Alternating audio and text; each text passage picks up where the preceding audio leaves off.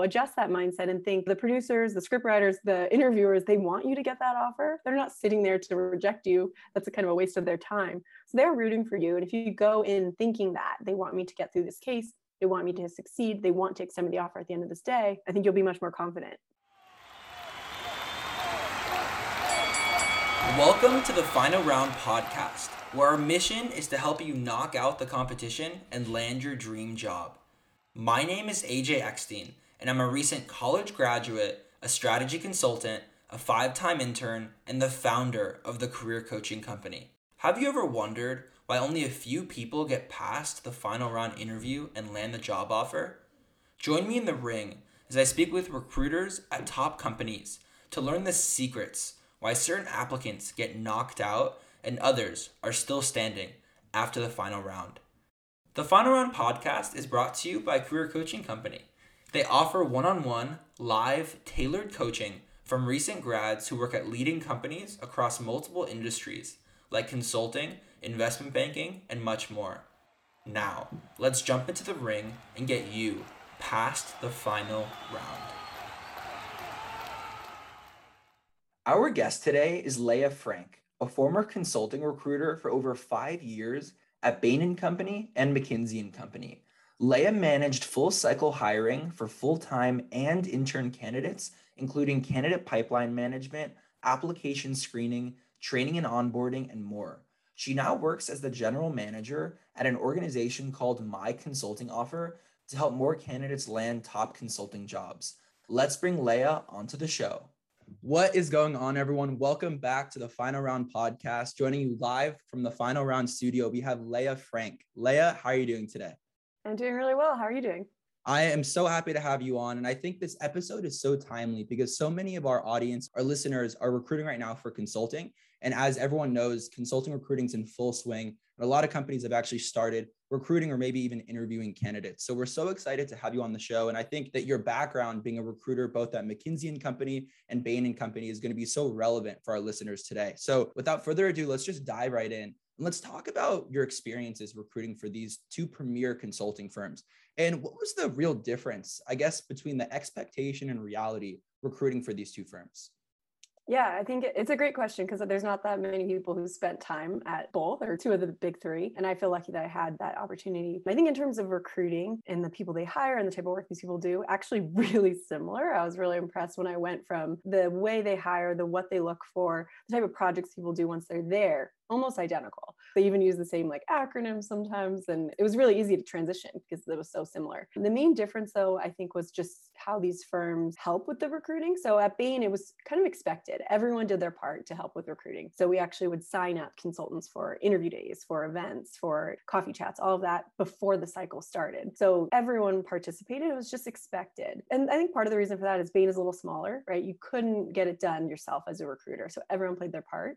That led to a really, really supportive culture. And you can kind of expect that people would help you if you needed to staff interview days or things like that. At McKinsey, it wasn't as embedded in the culture. That's not a bad thing. There were just more options. There were more people. So some people were super involved and some weren't involved at all. Made it a little harder to staff interview days and things like that. But like I said, the firm was way bigger. So there were just more options. And I think my advice based off of that would be if you are networking with these firms or talking to people about these firms, there's going to be the people who say yes to those conversations at McKinsey. And there's going to be some people that might just be silent, not because they don't think you're a good candidate, but because they might not be involved. So that would be my advice based off of that is there's different levels of participation in recruiting at both those firms.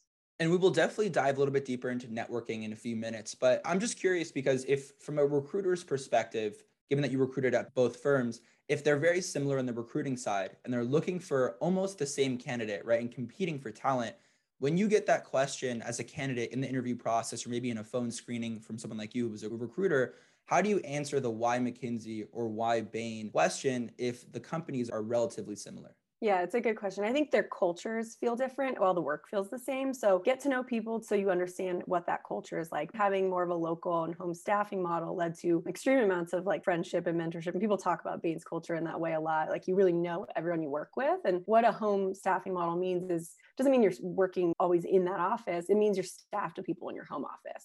So that's where the mentorship comes in. You really know everyone personally and professionally. So when people say the why Bain answer, I think it's great when they like that home staffing model. Sometimes people don't know that about Bain. They go into the interview and they're like, I just want to travel and I want to meet a bunch of people. And whereas McKinsey being more global or more regional in some ways, you don't have that same feel of working with the same people. But the pro of that is there's usually more staffing opportunities. So then your answer could be more around like the global feel of the firm and the ability to work on a wide variety of projects. So I think definitely do your research on what the firm's culture is like, because those answers should differ based off of those two firms. And you mentioned that Bain is definitely much smaller than a company like McKinsey and Company. They rely more heavily on the professionals of the company to help with networking, coffee chats, internal recruiting, things like that. And I know on your LinkedIn profile, you said that one of your specialties were both internal and external recruiting. So can you both, I guess, define internal versus external? And then how could our listeners use that to their advantage when recruiting and meeting people like yourself?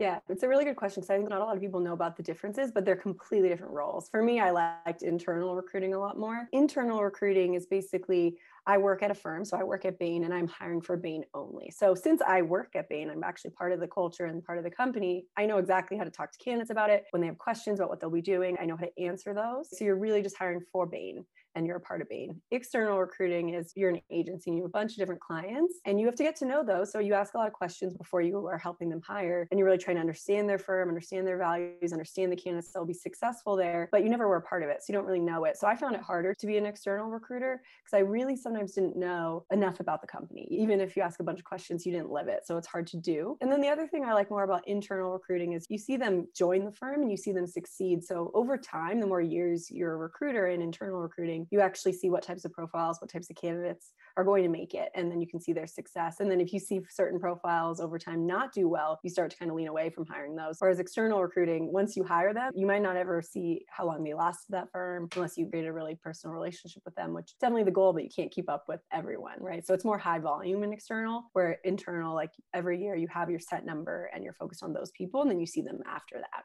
I think that's a great definition of internal versus external recruiting. And I know right now there is such a demand and there's so much competition to recruit for the best talent. And I really do think that the leverage is on the candidate side right now, given that the demand plummeted during COVID for consulting services from the client side. And now it's completely spiked back up and they need to hire as quickly as possible, but there's not that many candidates.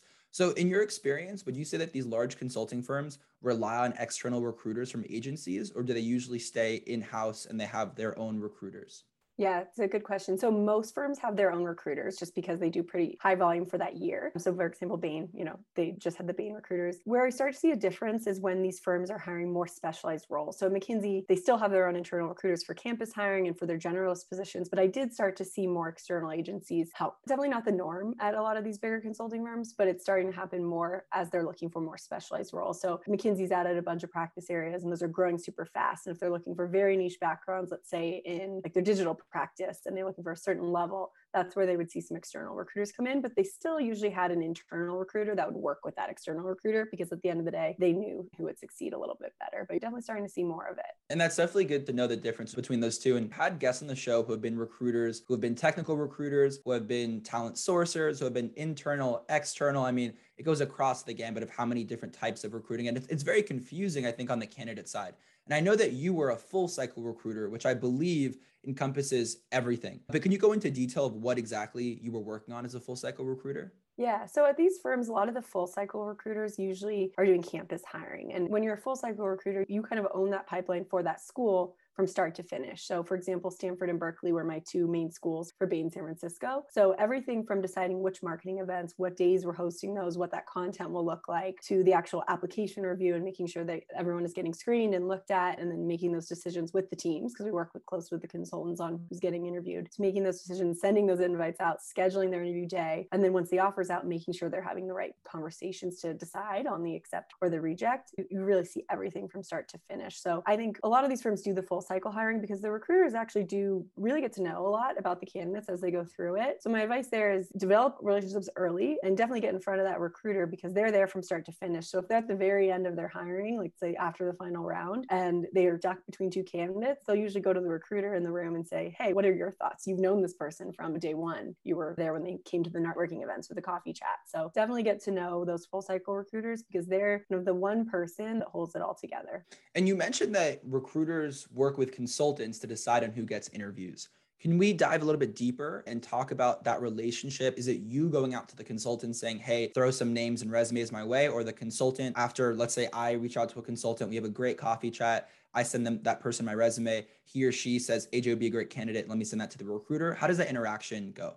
Yeah, so it's a little of both of what you mentioned, right? So let's say there's an app deadline. I get all the apps from a certain school or from the people who selected my office, and I can't go through 500 resumes in a week and write cover letters too. So I would typically go through a large portion, but also send it out to my team of consultants who are helping me. And that's that group that we staffed early in the year to help, right? So usually people who went to that school or are in a similar role, maybe they're just a year or two out, and they're helping me as the recruiter score and evaluate and decide on that pack of applicants. But then while that's happening, there's also a lot of intel and information gathering from the recruiter, from people like yourself or consultants. So either it's them going into the applicant tracking system and putting some information in, or it's them actually just emailing me and saying, hey, Leah, I had this conversation. AJ seems like a great fit. So while the recruiter is not only having everyone read the apps with them, they're also collecting intel and information based off of networking conversations. And they can also see things in the system if people submit. So there's almost like two ways. There's informal referrals, that's you sending me an email and I'm keeping track of those. And then there's formal referrals, people actually going in and submitting something. So they're using all of that at the same time to decide, because one recruiter can't really make all those decisions on their own. And also they weren't consultants. So at the end of the day, I want consultants by my side to say, I know this school, I know this class. We can get a lot more info from the consultants who are actually doing the job or people who went to that school or in that same role.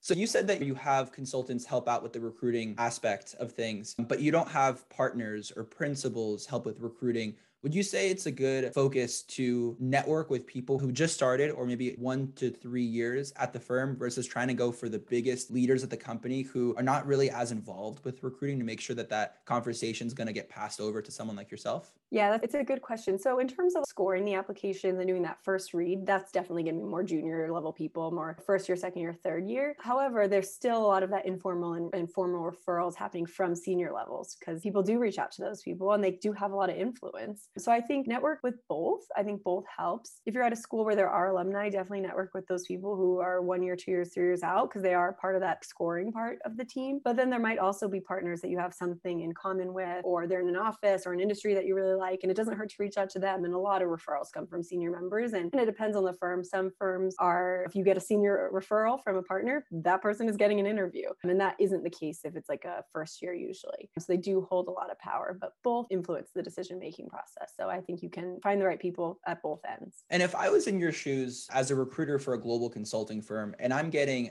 just an influx, I can only imagine how many applications are sent to these firms. Each recruitment cycle must be hundreds, if not thousands, right? Across the country, across the world. I would definitely start in the pile of applications that have been flagged by people who already work at the company. Is that true? And would you say that you start in the pile of applications that have been flagged either by a junior level consultant or a leader at the company that maybe has an actual referral attached to it?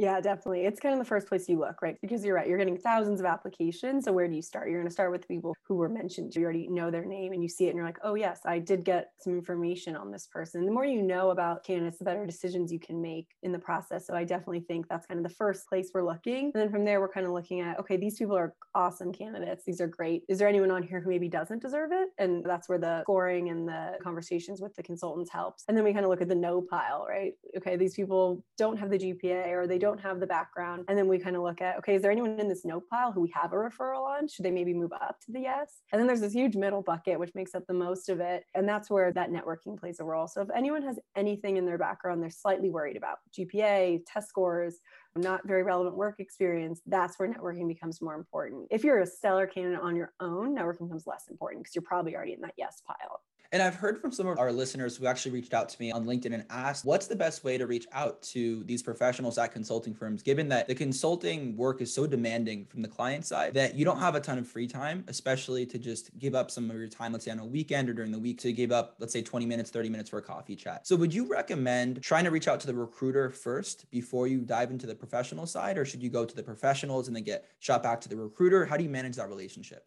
Yeah, it's a really great question because I think it's something that's really confusing for students because you hear the word recruiter and you're like, I should probably connect with them, which can happen. But I'll say during the busy season, the inbox management is so hard. I would wake up with like 300 emails a day and I really don't miss that anymore. But because of that, during the busy season, I was not, as a recruiter, taking networking calls. It just would not be possible. The only calls I was taking was usually when the consultant had a great conversation and they introduced me, and then I'd take a call. Otherwise, if I got an email requesting a call, I would say I didn't have time, unless they emailed me during the low season, maybe around the holidays or so, and I wasn't hiring. I wasn't able to take calls, but I would take those calls with the high potential candidates. So I'd say go for the consultants. And like I said, not everyone participates in recruiting, but for a lot of firms, it's expected, or a lot of people do it. So it might not be that first person you reach out to, but cast a bit of a wide net. Don't go crazy. Don't spam people because that's not very thoughtful, but don't be afraid to reach out to a handful of people in consulting. And the goal being, okay, I'm getting introduced to that recruiter. The goal doesn't need to be a call with the recruiter, but at least if I've been introduced to you, I usually know to keep an eye out for your application because I trust the consultants who choose who to connect. And I think that goes back to the theme you said of start early, especially start networking early. And I guarantee that your inbox is not as flooded around the holiday season when no one's recruiting, everyone's taking time off. And you probably see a couple emails in there asking to hop on a coffee chat. And it's very informal because you're not eligible right now to apply. There's usually very structured recruitment timelines versus I can only imagine how many people try to get time on your calendar in the consulting recruitment months. So if you can just be that person who's not doing what everyone else is doing, start early and get time with you, get on your radar early, and then you know who I am going into the process. So I think that's great advice. And knowing that the recruiters have hundreds of emails each day in the busy season, go after consultants like you said. And let's say I have a great conversation with a consultant and there's 5 minutes left in our coffee chat and we just are vibing. Maybe he or she was an alumni from the same school that I was at. We're both from Los Angeles. Is it important to ask directly for a referral, or am I going to assume that if that person loved their conversation, that person will send my resume and application to you as a recruiter? Yeah, I think it kind of depends on the relationship and how you felt about the call. If you feel like you're really hitting it off, or you already knew the person maybe before the call, maybe your friends, totally fine to ask for a referral. And I think always ask over the phone and always ask in a way where it's like, I'm not sure if your firm has referrals, but if you would feel comfortable, I would really, really appreciate it. No pressure, right? And it's very casual. It doesn't need to be like would you submit a referral for me, like formal ask. But I only do that if you feel like, I think this person really likes me. I think they remember me in 2 months from now, that kind of thing. Totally fine to ask. But if you don't feel that, or if you do feel uncomfortable, you could still get a referral without you knowing. That probably was more common from what I would see, is that you had a great conversation, stay in touch with them at that last 5-minute mark, say, hey, do you mind if I keep in touch with you as I get closer to that application deadline? And do that. Think of it as a mentor-mentee type of relationship where you update them on your summer internship or update them on what you've been doing, and then update them when you press submit on that app. And usually that's a reminder to them to go submit a referral or go send an email. And that happens probably more often than someone saying, hey, will you submit a referral for me? So if it's not a direct referral, how would an informal referral work? Is it simply just messaging the recruiter, whether through the internal instant messaging like a Teams or Slack, or is it an email to you saying, hey, I would check out this candidate? Yeah, it's a mix. So sometimes they can actually, some firms have portals where they can go in and submit their own notes, and that will tie to the application automatically. And that's great. I think as a recruiter, I always loved when people use the systems. Most people don't. Most people would just email me anyway and say, I talked to AJ, he was really great. Like, I think he's applying for San Francisco, that kind of thing. And I would say, thanks. And I'd add him to my list of high potential people to keep an eye out on. So it really depends on the person. I think recruiters were always trying to push people to actually use the systems in place so that save their inbox, but most people still just kind of emailed us, and neither held more weight. Like either way, we were still looking at those people who were mentioned to us. And whether you get a referral or you just continue networking, you still have to shine in the application process. And I want to talk about the application process for a second, because again, whether you have that referral or not, you still have to pass a lot of different criteria, like the GPA, like the test scores, like having the relevant experience, and so on. So in your experience, probably seeing and reading thousands of resumes at this point, what would you say makes a resume that truly shines, that doesn't go in the maybe or the no pile, but is on the top of the yes pile? Yeah, I think it's people who take the time to really tailor it to consulting into the role. So your resume should not be a list of everything you've done. And that's what most people do. For consulting recruiters, I don't care if they've done something that's not relevant to consulting. That's great, but they're applying to consulting and that's what I'm looking for. So think of it as an exercise in like sending yourself to a client, right? We're really just looking for the things that matter the most for that role and for that firm. So things like leadership, things like teamwork, things like complex problem solving, kind of showing you have the analytical horsepower to do the job. Those are the types of skills and experiences we want to read about. And then people always say have impact, quantifiable results in the resume. Yes, I 100% agree. You should. What I think differentiates people is where they put that info. Put it at the top, right? Make it your top bullet points. Put it at the beginning of your bullet point. One of the things we talk a lot about is like looking for that impact at the beginning. We call it XYZ format, where you can actually frame your resume as like accomplished X, like that's the result. That should be at the beginning of your sentence. By doing Y, like how are you measuring it? Yes, measure it when you can. It helps. What most people do is flip it, right? They'll put the task at the beginning. And as a consultant, the client only cares about your result. So put it at the end of your bullet point. If you structure it in that way and think about showing those skills like leadership, teamwork, and problem solving, you're going to stand out because most people are not tailoring it in that way. And they're just writing a list of every task they've done.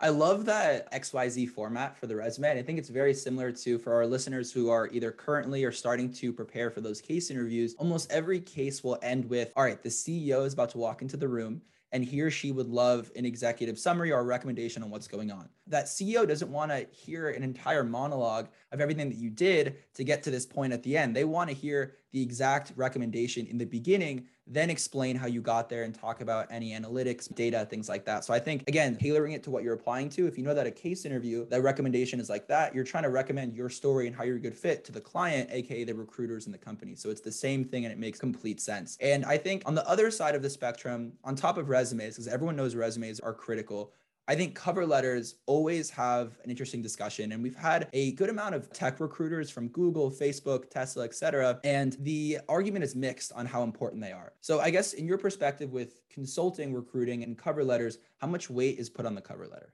Yeah, I've definitely heard a lot of like mixed reviews on cover letters from a wide variety of firms. And I think for consulting overall, I've seen that it does matter a lot. For some firms more than others. Like for example, at Bain, the same people reading those resumes were reading every single cover letter. So it really mattered, almost held equal weight. Where at McKinsey, it was optional. So knowing it's optional, you kind of know it weighs a little bit less, right? So kind of as you're looking through the application and seeing if it's optional or mandatory, those mandatory cover letters, you should know that those hold a little bit more weight and that they are truly read and usually read by several people, not just the recruiter. So it's a way to differentiate yourself. I like to think of it as kind of a secret weapon. You can tell in 2 seconds if someone used the same cover letter for every consulting firm or if they wrote personally to Bain or McKinsey, that kind of thing. So definitely put the time in to tailor those because it does matter, and also pay attention to the details. There were so many cover letters. I was at Bain that they put the business analyst position, which was McKinsey's position, right? So like that is something that will hurt a candidate. They didn't pay attention to the details. They didn't take the time to customize it. So if you know that they really do have people who read it, put that time in. And then if you have anything in your background you're worried about, show them you can overcome that, right? Maybe you had lower GPA or lower test scores. So you want to prove that you do still have the analytical horsepower to do the job. And you want to pick stories in that cover letter that are going to help overcome any weakness that you have.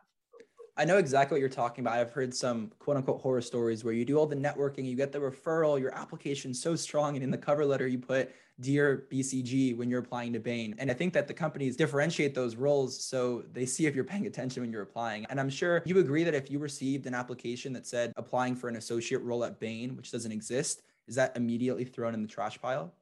Not immediately thrown in the trash bar, but it's something that we usually like we'll talk about when we're deciding on that candidate. If everything else was super strong, we'll probably still give them an interview, but usually is mentioned at some point. But if there were other parts of the application that there were red flags on, then yeah, it could be that final straw that puts you in the no pile. Let's step out of the ring and talk about Career Coaching Company. With all of the valuable advice that you just heard from our wonderful guest, let's take action on that advice with one-on-one live tailored coaching from recent grads who now work at the same companies that you're applying to. Schedule your free strategy call today by going to careercoachingcompany.com. Now, back to the ring. And you mentioned that when you were going through these cover letters, in a matter of seconds, you can see, is it tailored and specific to, let's say, Bain or McKinsey when you were recruiting for those firms, or is it a very generic cover letter? Can you talk about what makes something obvious to you that it's tailored? Is it throwing actual names in there, people that you maybe networked with at the firm, or talking about Bain's culture, or talking about what's going on with current events of Bain? Like, how do you really tailor that cover letter? What do you want to see that makes it a great cover letter? Yeah, I think you can tell really easily if it's tailored by one, if there's names, right? That means they took the time to meet someone at Bain. And then if they did throw in a name, they shouldn't just name drop. They should throw in what they learned from that person that resonated with them about Bain. And ideally, it's something you learn from them in a one-on-one conversation that isn't on the website so that it's really clear, like, wow, this person really learned something from that Bainey. So that's one way, is throwing those names in there, but also saying what about that conversation resonated with you. And then I think in terms of the rest of the cover letter, talking specifically about that culture or that value, but like I said, those things that aren't on the websites, that goes a really long way. So there are things that are really specific to each of these firms, and not only through the networking conversations, but also just through exploring more on their website, you can start to learn a lot about these, or even things people post from those firms on LinkedIn, right? They talk a lot about the current events that are going on or the new initiatives. Those are great things to add in because they will be different for every firm.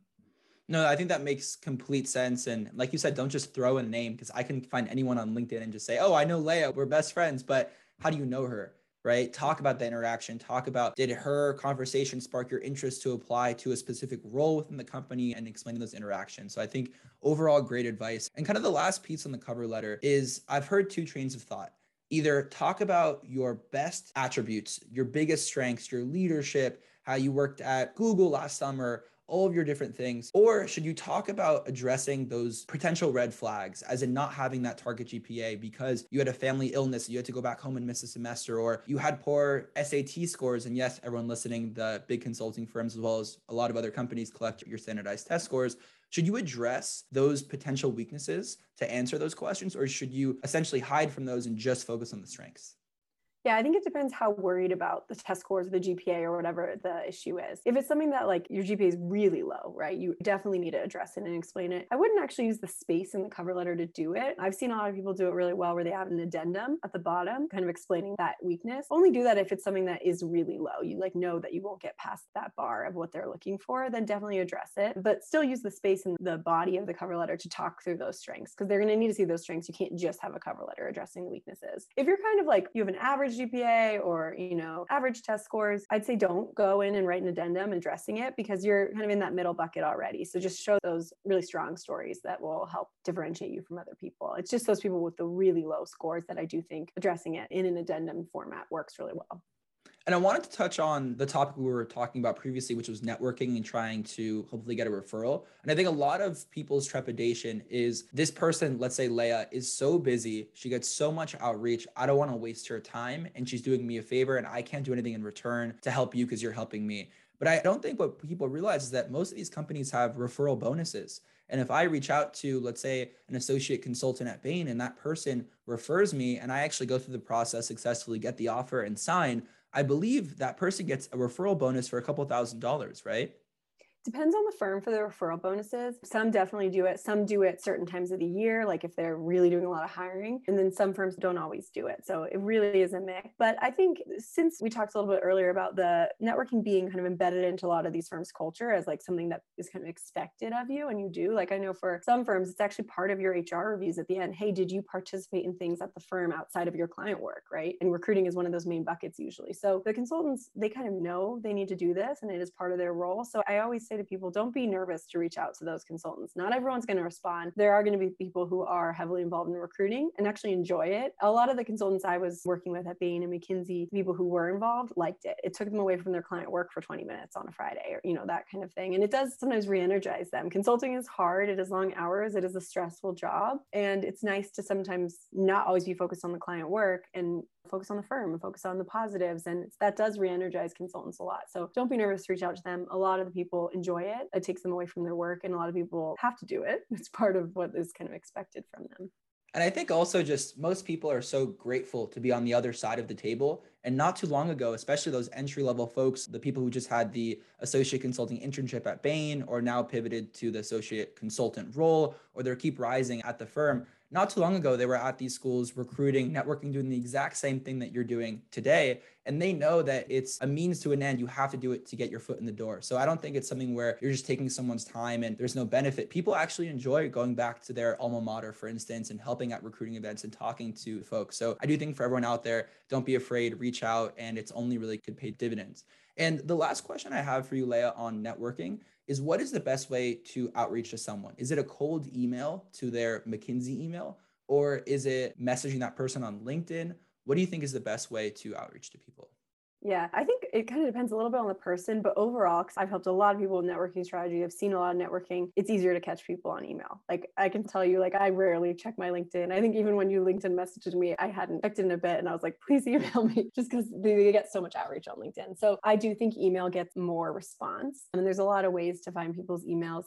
My only point on this is don't overdo it, right? You don't want to reach out to someone at McKinsey because you can figure out the configuration of their emails and reach out to 50 people. I specifically remember at McKinsey and Bain candidates emailing 50 of us, and I get all of those emails forwarded to me as the recruiter. And I think this is coming off a little desperate. They're not being very cognizant of people's time, and we're all very busy. They could have just reached out to a couple, and that would have been good. They would have gotten some responses. So you just want to be careful when doing the email route because the email will get forwarded usually. So you want to just be thoughtful with who you're reaching out to, like quality over quantity when it comes to networking. You don't need more than one referral. You really just need kind of one advocate for you. You don't need to reach out to 50 people. So if you send emails in batches and let's say the Bain email structure is first name dot last name at bain.com, and it usually is that for most companies. But once you have one person's email, it's not that hard to guess what the next person's email is at the same company. But if I send the same outreach message to 5, 10 people and they send that to you, it's obvious that I just use that templated approach. And that's probably a big red flag, right? Yeah, definitely. Yeah, it's really, really easy to tell when someone writes something that is personalized to that person. So pick people where you have something in common that will be likely to respond because of that commonality. And don't copy and paste your emails to everyone because it's really, really easy to tell. And they're going to be less likely to respond to if there's nothing in the email that shows them like, hey, you picked me for a reason. And it's funny you said that because someone actually reached out to me to discuss networking for a different company. And it was such a templated approach. And I looked through this person's profile. They're also from USC. And I love helping out fellow Trojans. And I was going through their LinkedIn profile. And it was so funny because we had so much in common, yet they didn't talk about anything that we had in common. And I even said, here's some help with networking. Make sure you tailor it. And here are 5 things that I was super involved in at USC that I love talking about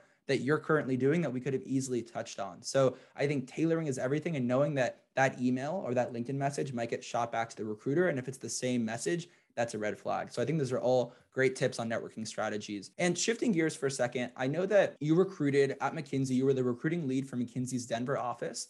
And then at Bain & Company, you were focusing on campus recruiting and then just overall recruiting for the San Francisco office. So you obviously have a good experience and knowledge of different offices around the country.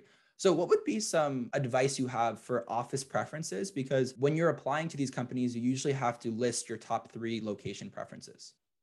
Yeah, I think it should never feel random to the recruiter, right? You're gonna have all these people who might not know you very well on the other side of your application, and they're gonna try to see why this person put that office, right? So for example, for Denver, we would look at, did they work in Denver? Or did they have a Denver area code? Did they have an address in Denver or in Colorado? If not, was there something on their application that tied to Denver? Otherwise, we're wondering like, why do they want to be here? Are they gonna stay here? Are they gonna request a transfer to New York in 2 years, right? So they really want to pick people who want to be in that office. And usually when you can put those 3 choices, there's a place where you can write a note. And if there's not, the cover letter is a great place to actually have that note on what your reasoning is. And it can be a wide variety of reasons. It can be the industries they work on. It can be that you have friends or family in that region. Whatever it is, that's totally fine. But you need to make it clear to them that you have a tie if it's not on your resume. Otherwise, I'm wondering, why did you put Cleveland? Is it because you think it's easier? And then as a Cleveland recruiter, maybe I'm not going to select you. So definitely think through where you want to live and then what your reason for that city is.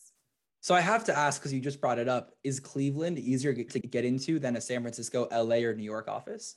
Yeah, it's a good question. So basically, I think there are going to be cities that people naturally gravitate towards. A lot of the coastal cities, a lot of the bigger cities, people want to live in those cities, especially people right out of undergrad. So a Cleveland is not any of those things, right? So there definitely are offices that are going to get less applications just due to people wanting to be in certain cities. However, those recruiters then need to be more thoughtful about, does this person really want to be in Cleveland? Because people know that. And the last thing they want is someone from Cleveland to try to transfer their offer once it's extended. So really get to know people in Cleveland. Maybe you wouldn't mind living in Cleveland, or maybe you do have some type of reason to be there, but make that reason really clear. And the other thing to note on this is, yes, some offices are not going to get as many apps. So it might be a little easier to get the interview, but it does not change the bar for getting an offer. The case performance, the behavioral performance is going to have to be the same for a Cleveland office versus a New York. And so it really can just kind of help a little bit on the front end, but it won't carry you through to put Cleveland.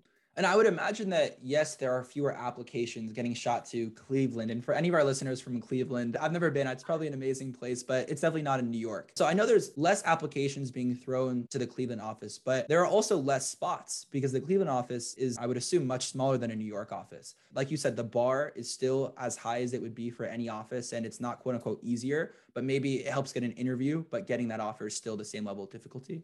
Yeah, definitely. Getting the offer is going to be the same level of difficulty across these firms. A lot of these firms use global interviewer training, global case banks, really structured processes for interviews. So it's not going to change based off of the office once you're getting your foot in the door, but it can sometimes be a little bit easier in that first application stage. And you are definitely right. Cleveland or an office that is a little bit smaller is going to have lower hiring targets. So like, for example, Bain, San Francisco, yes, we would get a bunch of apps, but when I was there in 2018, when I was leaving, 60 associate consultants I was hiring. That's a huge number compared to a small office. So all of that kind of comes together. But in that initial stage of I'm selecting candidates for my office for round one, there's going to be a smaller pool for certain offices to pick from.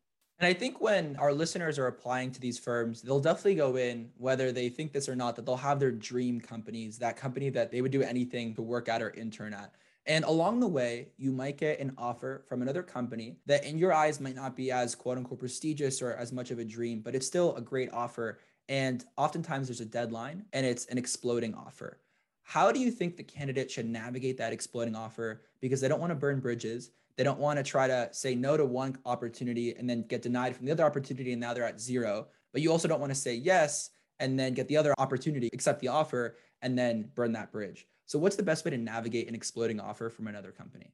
Yeah, and this is happening more and more. And the reason they do it is because they want to get talent quickly, right? They want people to accept and then not have the opportunity to go to another place. But at the same time, these firms understand that you are not just recruiting for them. You are recruiting for a wide variety of firms and you should be doing that. So I think recruiters are actually more understanding than people think, or the hiring teams at these firms are. So my advice is be transparent and always do it on the phone. You don't want to send an email because like we've talked about already, emails get forwarded, hard to sometimes understand the tone of them. So be transparent. Hop on the phone with a recruiter, ask if you can speak with them and say, hey, I'm so grateful for my offer at this firm and I'm most likely planning on accepting, but I am still in process that I do want to finish out with another firm. And I hope you understand, is there any way we could extend this? And the recruiter will likely say, let me talk to my team because they won't decide on the call, but then they will extend it. I've only seen one instance where the firm didn't extend it. And it was really because that person ahead of time said, hey, I will accept early. Like they had already given their word. But most of the time people will be really flexible with you. The other piece of advice on this is if you're a student, check with your career centers because a lot of career centers have policies in place for the firms who do on-campus recruiting with them where they can't actually extend exploding offers. And not a lot of people know that, but career centers do have partnerships with firms. So if I'm Bain and I have a partnership with Stanford and I'm allowed to go to Stanford's campus, market on their website, be on Handshake, then I have to follow Stanford's policies. So usually then the career center has some type of wording to go to the firm and then you're not even in the middle of it at all. So just know that those policies do exist, not for every school, not for every firm, but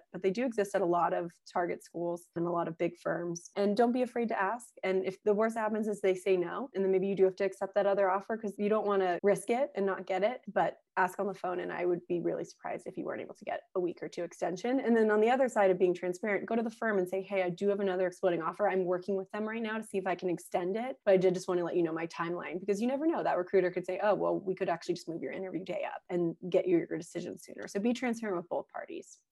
I think the advice, if that organization or company has partnerships with a school like Stanford, let's say you go to Stanford, to check in with your career center to see if you can kind of catch them on that deadline and get an extension. But do you agree that expedited interview process exists? Like if I get one offer from company A, but company B is my top choice, should I go to the company B's recruiter, say, hey, I have this other offer. Can we push my interview date up a week, which will give me enough time to respond back in 2 weeks to the other company? Yeah, they definitely exist and they exist more and more every year. I remember like when I first started Bain in 2015, we'd get a couple requests for it. 2016, it was like a handful more. 2017, it was even more. In 2018, it was like we had interview days set for early interviews every week. And that's true for a lot of firms. I've seen them just expect that this is going to happen because more firms are doing it. So there are processes in place. I think there's a misunderstanding about the expedited process where sometimes people think this is going to be easier. There's not as many people in the pipeline yet, so I'm going to go for it. They really only want to give those spots to people who need it.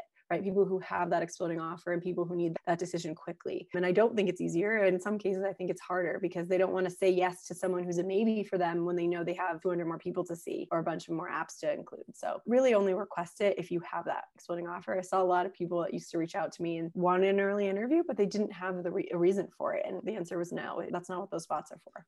So as a recruiter, if I say, hey, I have an exploding offer, are you going to ask what company that's from?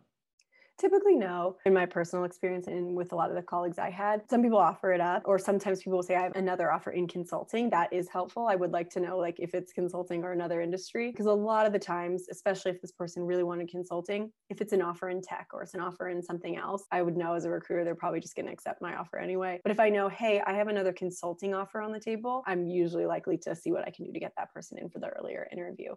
So if I have an offer from another consulting firm that I know is a competitor to the company that I want the expedited process from, you don't think it's a good idea to mention what that company is to definitely get that expedited process? No, I do think they should mention it, or at least if they don't feel comfortable, because sometimes people don't say it's in consulting, but it does not hurt you at all to say, I have a McKinsey offer already on the table. That's just going to motivate them to move your interview up earlier. And you said it's not an easier process, but other companies love whether you call it poaching or stealing talent from their competitors. I'm sure you're looked at as someone who is wanted and desired, very similar to when we had a recruiter from Facebook come on the podcast, episode 8, and she talked about that recruiting is very similar to dating. And if you're dating someone or you're trying to reach out to a person and no one's reaching out to them, there's no interest there. But if you know that that person's getting so much outreach from people that you know, they're more desired. So would you agree that it might not be an easier process, but these companies would love to take talent away from their competitors? Yeah, I agree. It's very similar to the dating analogy. And usually it's because, like, okay, they got through a case interview at X firm. They must have the ability to get through other case interviews. They've clearly proven themselves to someone. They probably have similar skills. Of course, everyone's interview process is a little bit different, but largely the same when it comes to like the mechanics for casing and behavioral questions. So you usually know like that this person is likely to get through or get close. But then from there are, of course, like we said, nuances in the interview process. So someone who comes to me and got an offer at one firm, goes through my process, it won't carry them through to the offer if they didn't hit the bar for our firm, because there are people who interview differently and people who have different values when it comes to the firm. So there were a lot of times we pushed an interview up because we thought they were going to get through, but it wasn't what we were looking for.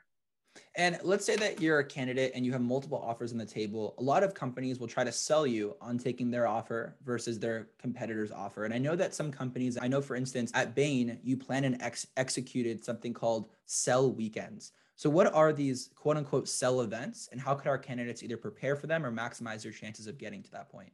Yeah, it's a really good question. And a lot of firms have these, and you'll hear them called sell weekends, or you'll hear them called celebration weekends, offeree weekends. And they're for two things. One, they're for the candidates being able to celebrate their offers as a class, meet other people they'd be starting with, meet people at the firm, because they usually, pre-pandemic, would fly you out to the office and celebrate with you in person. So it's for that celebration side. And then the second thing it's for is to sell people on accepting the offer. So there's a lot of people who come to those celebration weekends who haven't said yes yet. So it's not everyone. A lot of people accept right away, but for those people who do have multiple offers, they're coming to the sell weekend trying to decide, do I accept offer A or B? So for preparing for those, if you're that person who hasn't decided yet, then make sure you're having those conversations and asking those questions that are on your mind to get those answers, because that's the time to do it, is during those weekends. If you're the type of person who's already accepted, the way to prepare for it is meet as many people as you can and get excited. You don't need to really prep anything for it then if you've already accepted, because it really is for those people who have not made their decision yet.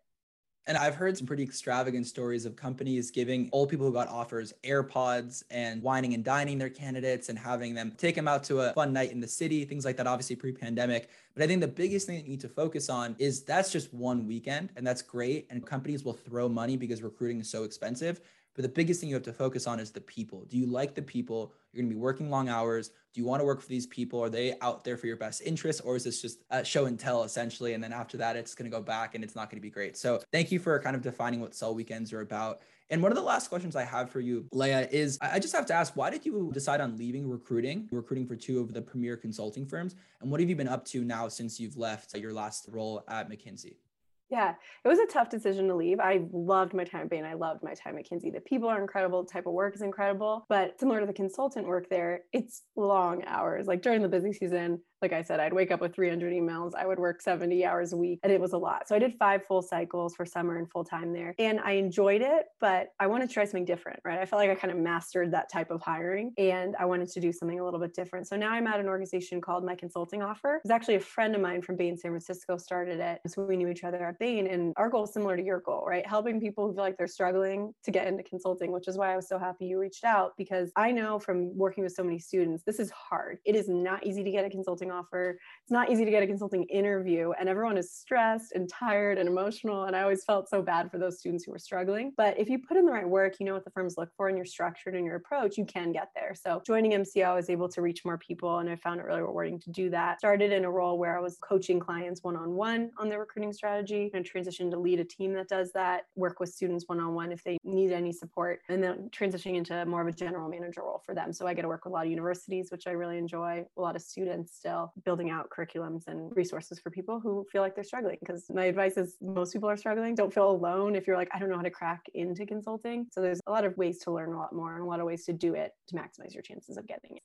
Well, that sounds like an awesome organization. I think the most ironic thing about you even finding MCO was that you met the founder through networking at the firm that you were at. And I think that so many people think that networking ends when you get the offer. But I always say networking just starts when you get the offer, when you start, because that's where the true networking happens. And you never know what could happen from it. Like you said, you got an offer once you left Bain to go work for this other organization. So awesome to see that you're still super deep in recruiting, still focused on helping applicants get through this really tough process. And I know our listeners are going to take so much away from this episode. And our last question today, Leah, the question that we ask all of our guests is, what is the best piece of advice that you can give to our audience to help them get past the final round interview and land the dream job? Yeah, I think I have two pieces of advice. The first one is don't neglect the prep on the behavioral or fit.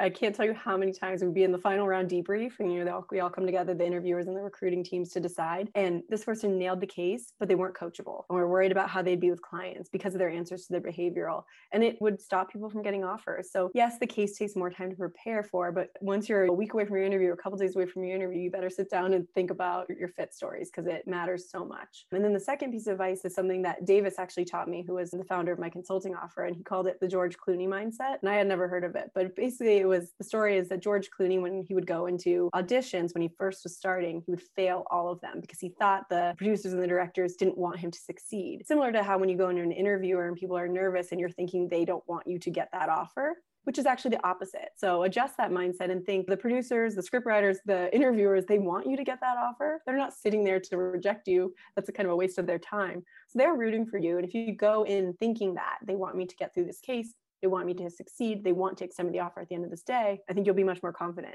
because they might come off as intense, or sometimes they try to play a role of like a mean interviewer or whatever, but they do at the end of the day want to extend an offer. So remember that, and you'll feel a little bit more confident in your interview.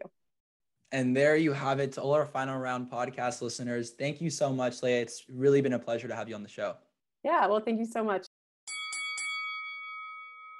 I loved what Leah shared about how George Clooney approaches his movie auditions. You should stop going into an audition or an interview hoping that they like you, since you will be afraid of messing up. You should go in thinking that you are actually the answer to their problem, since they want you to succeed. If you haven't already, be sure to subscribe to the show on all platforms and leave a quick rating and review on Apple Podcasts. Until the next episode of The Final Round, keep fighting, and I will see you in the ring.